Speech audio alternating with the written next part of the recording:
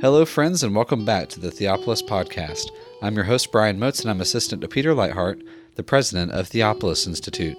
Theopolis trains men and women to lead cultural renewal by renewing the church.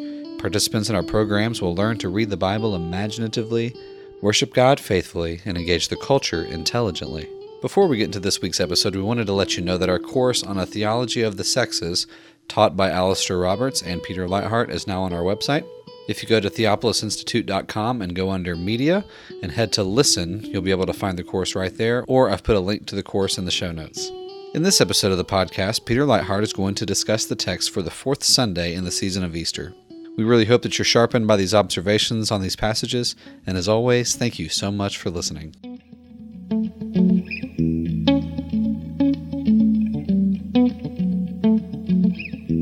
Today we're discussing the readings for the fourth Sunday of the Easter season in 2018. That's April 22nd, 2018. And the readings for this Sunday are Acts 4, verses 1 through 12. We're reading sections of Acts instead of having an Old Testament reading through this season. The epistle reading is 1 John 3, verses 16 through 24. And the gospel reading is John 10, verses 11 through 18. The Acts reading and the 1 John reading are both immediately following the readings that we discussed last week. Last week we talked about Acts 3 and about Peter and John's healing of the lame man in the temple. They're carrying out the ministry of Jesus, what Jesus began to do. They're carrying on in the power of the Spirit of Jesus. They're proclaiming the resurrection. And in chapter 4, we see the aftermath of that incident, and particularly the opposition that the temple leaders mount to the apostles and their attempt to suppress the preaching of Jesus. And this fits into a large theme of Acts. Acts is about the continuation of Jesus' work through the apostles by his Spirit. But part of that work is to conform the apostles to Jesus Christ, to make them Christ-like. When we think about that and hear about that, we often think in moral terms. We become Christ-like when we exhibit Christ-like virtues, when the fruits of the Spirit are produced in us, when we exhibit some of the virtues that are listed in the Beatitudes. And that is genuinely Christ-likeness. I don't want to minimize or deny that. But in Acts, it's not just the virtues that the apostles exhibit, but it's their life stories that are conformed to the life story of Christ. Over and over again, we see that the biography of leading figures in the book of Acts follow the stages of Jesus' own life. That's certainly true for Stephen. Stephen is conformed by the Spirit. He does miracles by the Spirit. He preaches boldly by the Spirit of Jesus. Some of the descriptions of his ministry resemble things that Luke has said about Jesus in his gospel. And then, of course, Stephen is put to death. He dies witnessing to Jesus, and his last words, Father, forgive them, they know not what they do, into thy hands I commend my spirit, are words that Jesus says from the cross. And Stephen's ministry and also his death are conformed to the ministry and death of Jesus. In Acts 12, Peter goes through a whole series of events that resemble the death and resurrection of Jesus. In Peter's case, it's an imprisonment and miraculous release, but the steps of that story are following the gospel story of Jesus' death and resurrection. Then the big example in the book of Acts is Paul, who in dozens of details is following in the footsteps of Jesus. He's suffering some of the same opposition from the same people. He's tried by the same courts.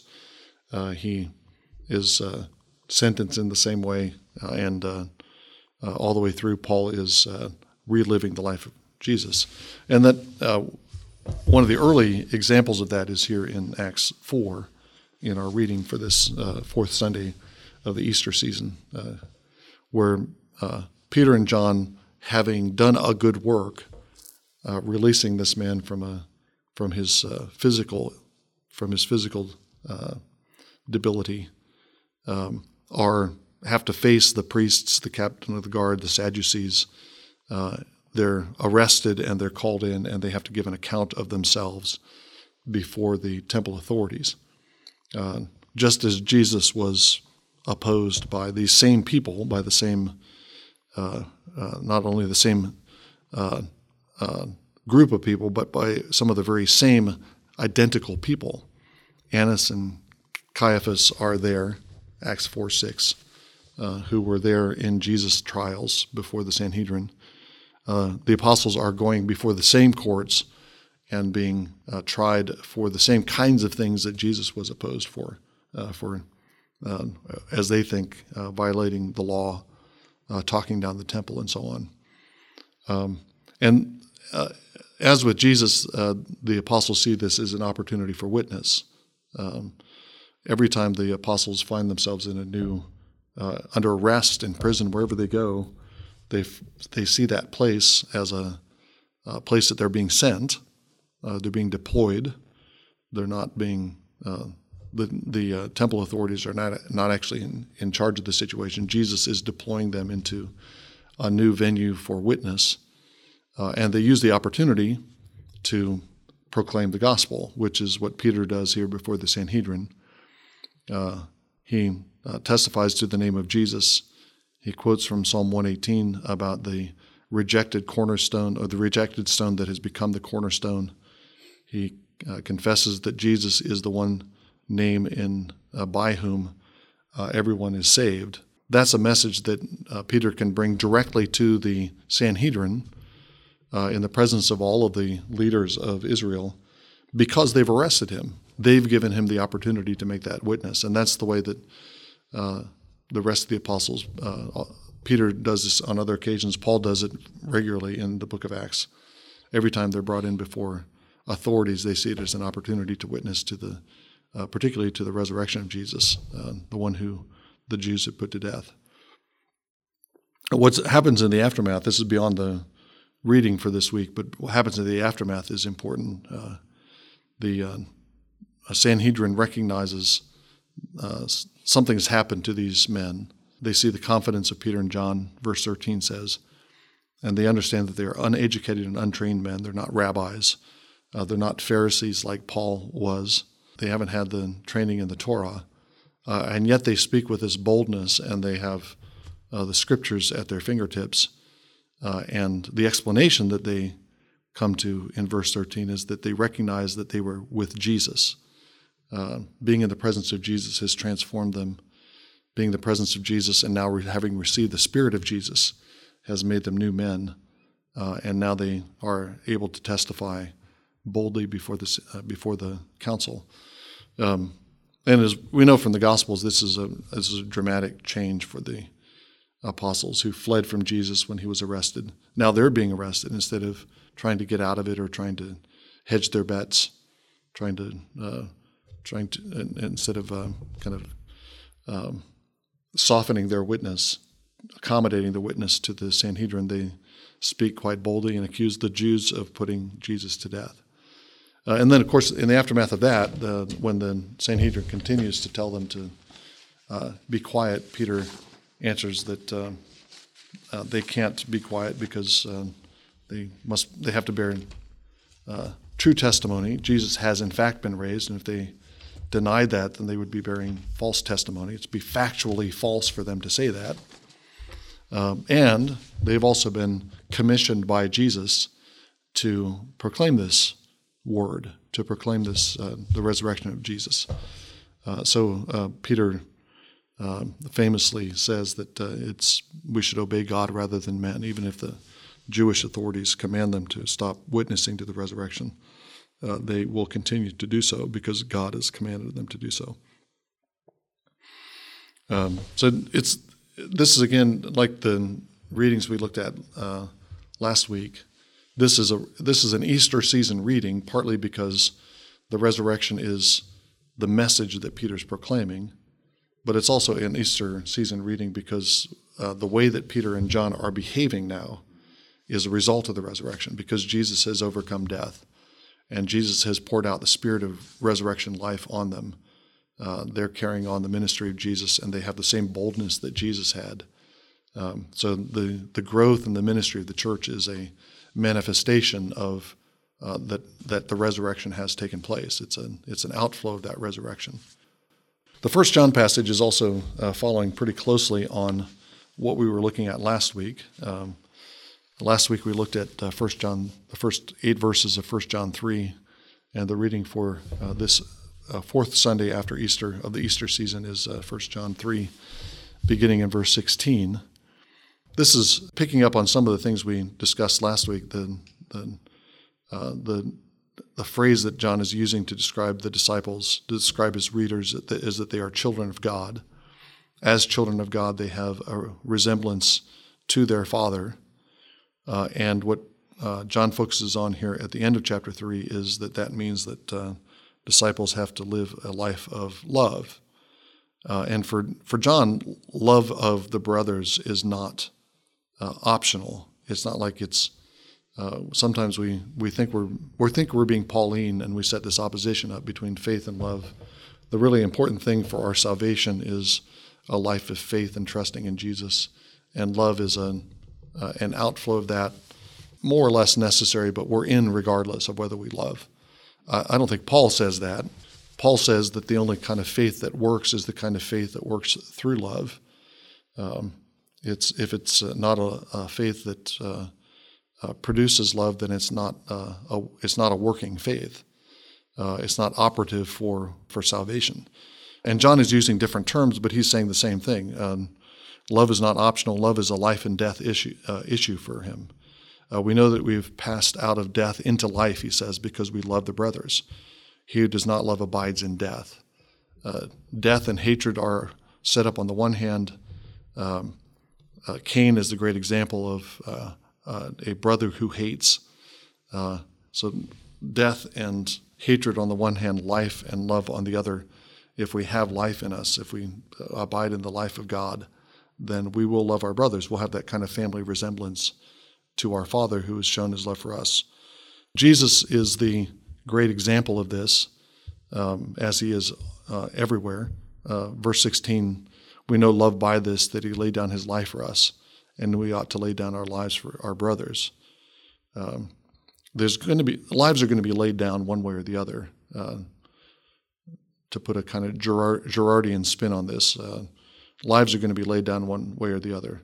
We can be like Cain, and we can force our brothers to lay their lives down for us.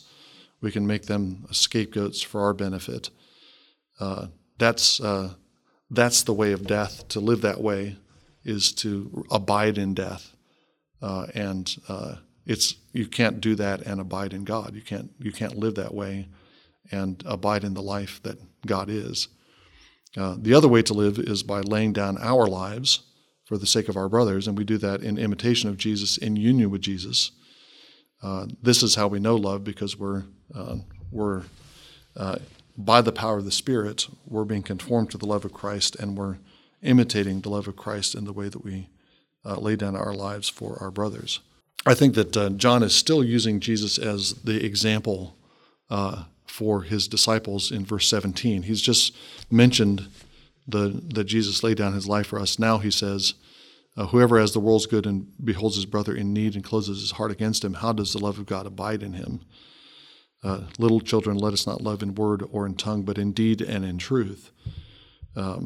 He doesn't explicitly mention Jesus, but that pattern of having riches that we expend for the sake of a brother in need, that's exactly the movement of the life history of the eternal Son. The eternal Son had equality with God. He didn't think equality with God something to be clung to, but he made himself poor. He who was rich made himself poor so that we might become rich. And that pattern of self-giving, that pattern of laying our lives down for one another is expressed. Jesus does that. It's expressed in him giving up his wealth so that we might become rich. And then he calls us to do the same, to lay down our lives in part by the way we use our tangible earthly wealth, which is we don't use in a way that harms and kills our brothers, but we use it in a way that enhances their life and blesses them, and that's the life that God has called us to. That's the life that is in Jesus. One of the results of this, John says, is that we live lives of assurance. Assurance is a big theme in John's gospel, and I think sometimes gets distorted because it gets turned into what I think is a misleading kind of syllogism. So it involves self-examination. You ask yourself, am I loving? If I'm loving, that must mean I'm abiding in life and I'm abiding in the truth. Therefore, I must be in good standing with God. So the syllogism is using your own experience and your own conduct as one of the premises of the syllogism. And I don't think that's the way that John intends us to think about this. We're to be assured not by kind of stepping out of ourselves and examining ourselves from the outside, but I think that assurance comes as we live in love. We know that we are of the truth because we don't love in word or tongue, but in deed and truth. That's not saying that we're testing ourselves, but rather that by loving not in word or tongue, but in deed and in truth, living that way is what gives us assurance that it gives us the experience of assurance that we're walking in the truth. It's not a syllogism. Again, the practical syllogism idea kind of takes the person outside himself to judge himself from the outside. I think it's as we're in the course of obedience, we're assured that we are abiding in the truth. In the course of our obedience, we're assured that God approves our works and God will not condemn us. Part of this, too, John goes on to say in the latter part of this chapter, is confidence in prayer. We have confidence in prayer as we walk in love. We have confidence before God as we walk in love. And we have confidence that whatever we ask of the Father, He'll give us as we walk in love. And again, that's not the result of a syllogism. It's the result of the actual practice of walking in love. If we're doing that, then we have assurance and confidence in prayer. And if we don't have confidence in prayer, then what John would teach us, how John would exhort us to walk in love, and then we'll begin to be confident and hopeful in our prayers. One last note on this passage, a wonderful verse it's a very common, a well-known verse in verse 20. I'll back up to verse 19. We know by this that we are of the truth and shall assure our heart before Him in whatever our heart condemns us, for God is greater than our hearts and knows all things. Our hearts are full of, often of self-righteousness and pride, but just as often, our hearts are full of self-recrimination and self-accusation, and we fool ourselves into thinking that the latter is more pious than the former. Our heart, when we have proud hearts, then we think, something's really wrong with us. But when we have hearts that condemn us, then we think that we're really being righteous. But both of those are acts of unbelief. On the one hand, there's an act of unbelief because we're confident in our own performance. On the other hand, it's an act of unbelief because we don't really believe that God is greater than our hearts. It's God's word and God's promise that determines our standing, and not whether we feel condemned or not, whether our hearts accuse us or not, or condemn us or not. That's not the final judge. Our hearts are not our final judge. God is. And we assure ourselves by walking in love and assure ourselves of God's promise, and especially of the fact that God is greater than our heart and He knows all things. The final passage is John 10, which is the part of the Good Shepherd Discourse. And the Good Shepherd Discourse is, in turn, part of the passage that begins with the healing of the man born blind. All of chapter 9 is about that episode, but there's no scene change when Jesus begins to talk about thieves and robbers and hirelings and talks about Himself as a good shepherd. He's still in the same context, same setting. He's standing right in front of the Pharisees who have condemned Him for healing the man on the Sabbath day. And He's speaking directly to them about their failings as shepherds of Israel. So that context is important for capturing some of the drama of the passage, because Jesus is not talking about absent. He's not talking about people who are absent from the scene. He's talking directly to the people whom he's confronting and condemning. And Jesus, of course, describes himself as the Good Shepherd. Shepherding in the Bible is kingship. It's guarding and guiding and protective, as Jesus goes on to say in this passage. Kings are the shepherds of Israel. Kings are the shepherds of the people. And Jesus describes his actions as the Good Shepherd as he shows himself to be the Good Shepherd primarily by being willing to give himself and his life for the sheep. A good shepherd is one who lays down his life for the sheep. A hireling is one who doesn't care enough about the sheep to lay down his life, who sees danger coming and runs away. But the Good Shepherd knows the sheep, he loves the sheep are his, and so he's willing to give his life for them. Part of this is a statement as Jesus is teaching about his death and resurrection. My life is not taken from me, he says. It might look like I become passive when I go to the cross, but that passivity is actually a great act of laying down my life. He delivers himself over to death. And having delivered himself over to death, he can take up his life again. He has the power to lay it down. He has the power to take it up again.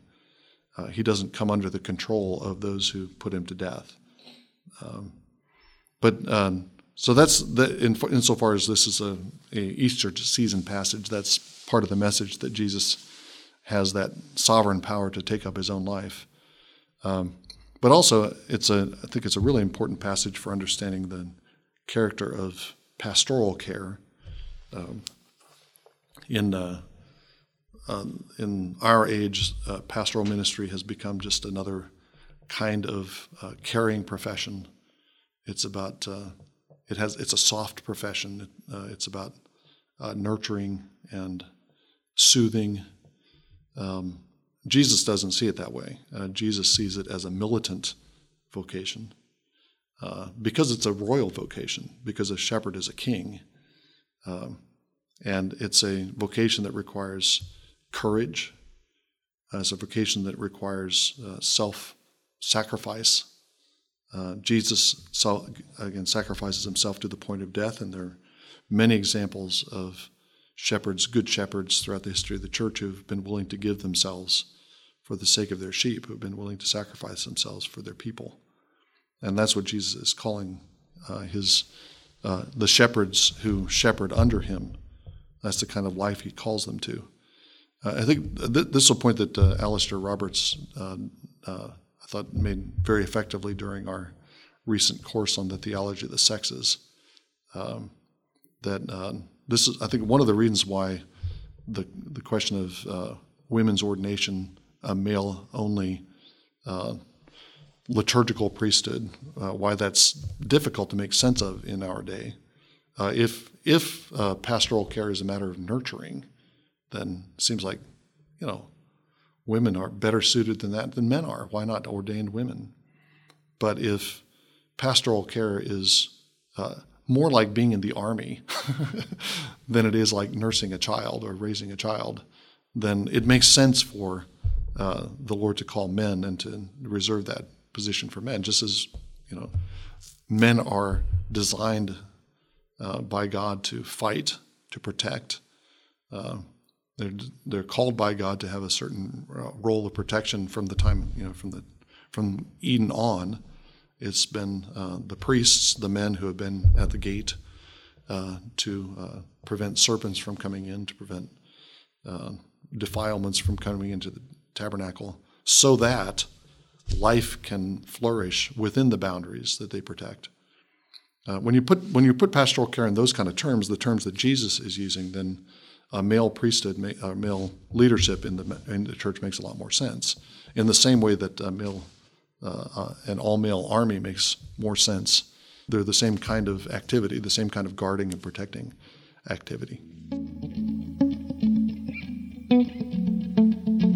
Thank you again for enjoying this episode of the Theopolis Podcast.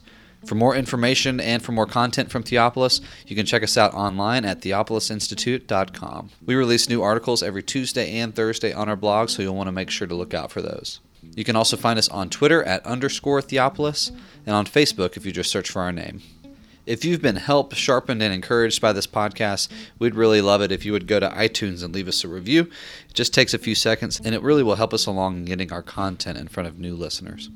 That's all for now, friends. We really look forward to being with you all again in the next episode. And as always, thank you so much for listening.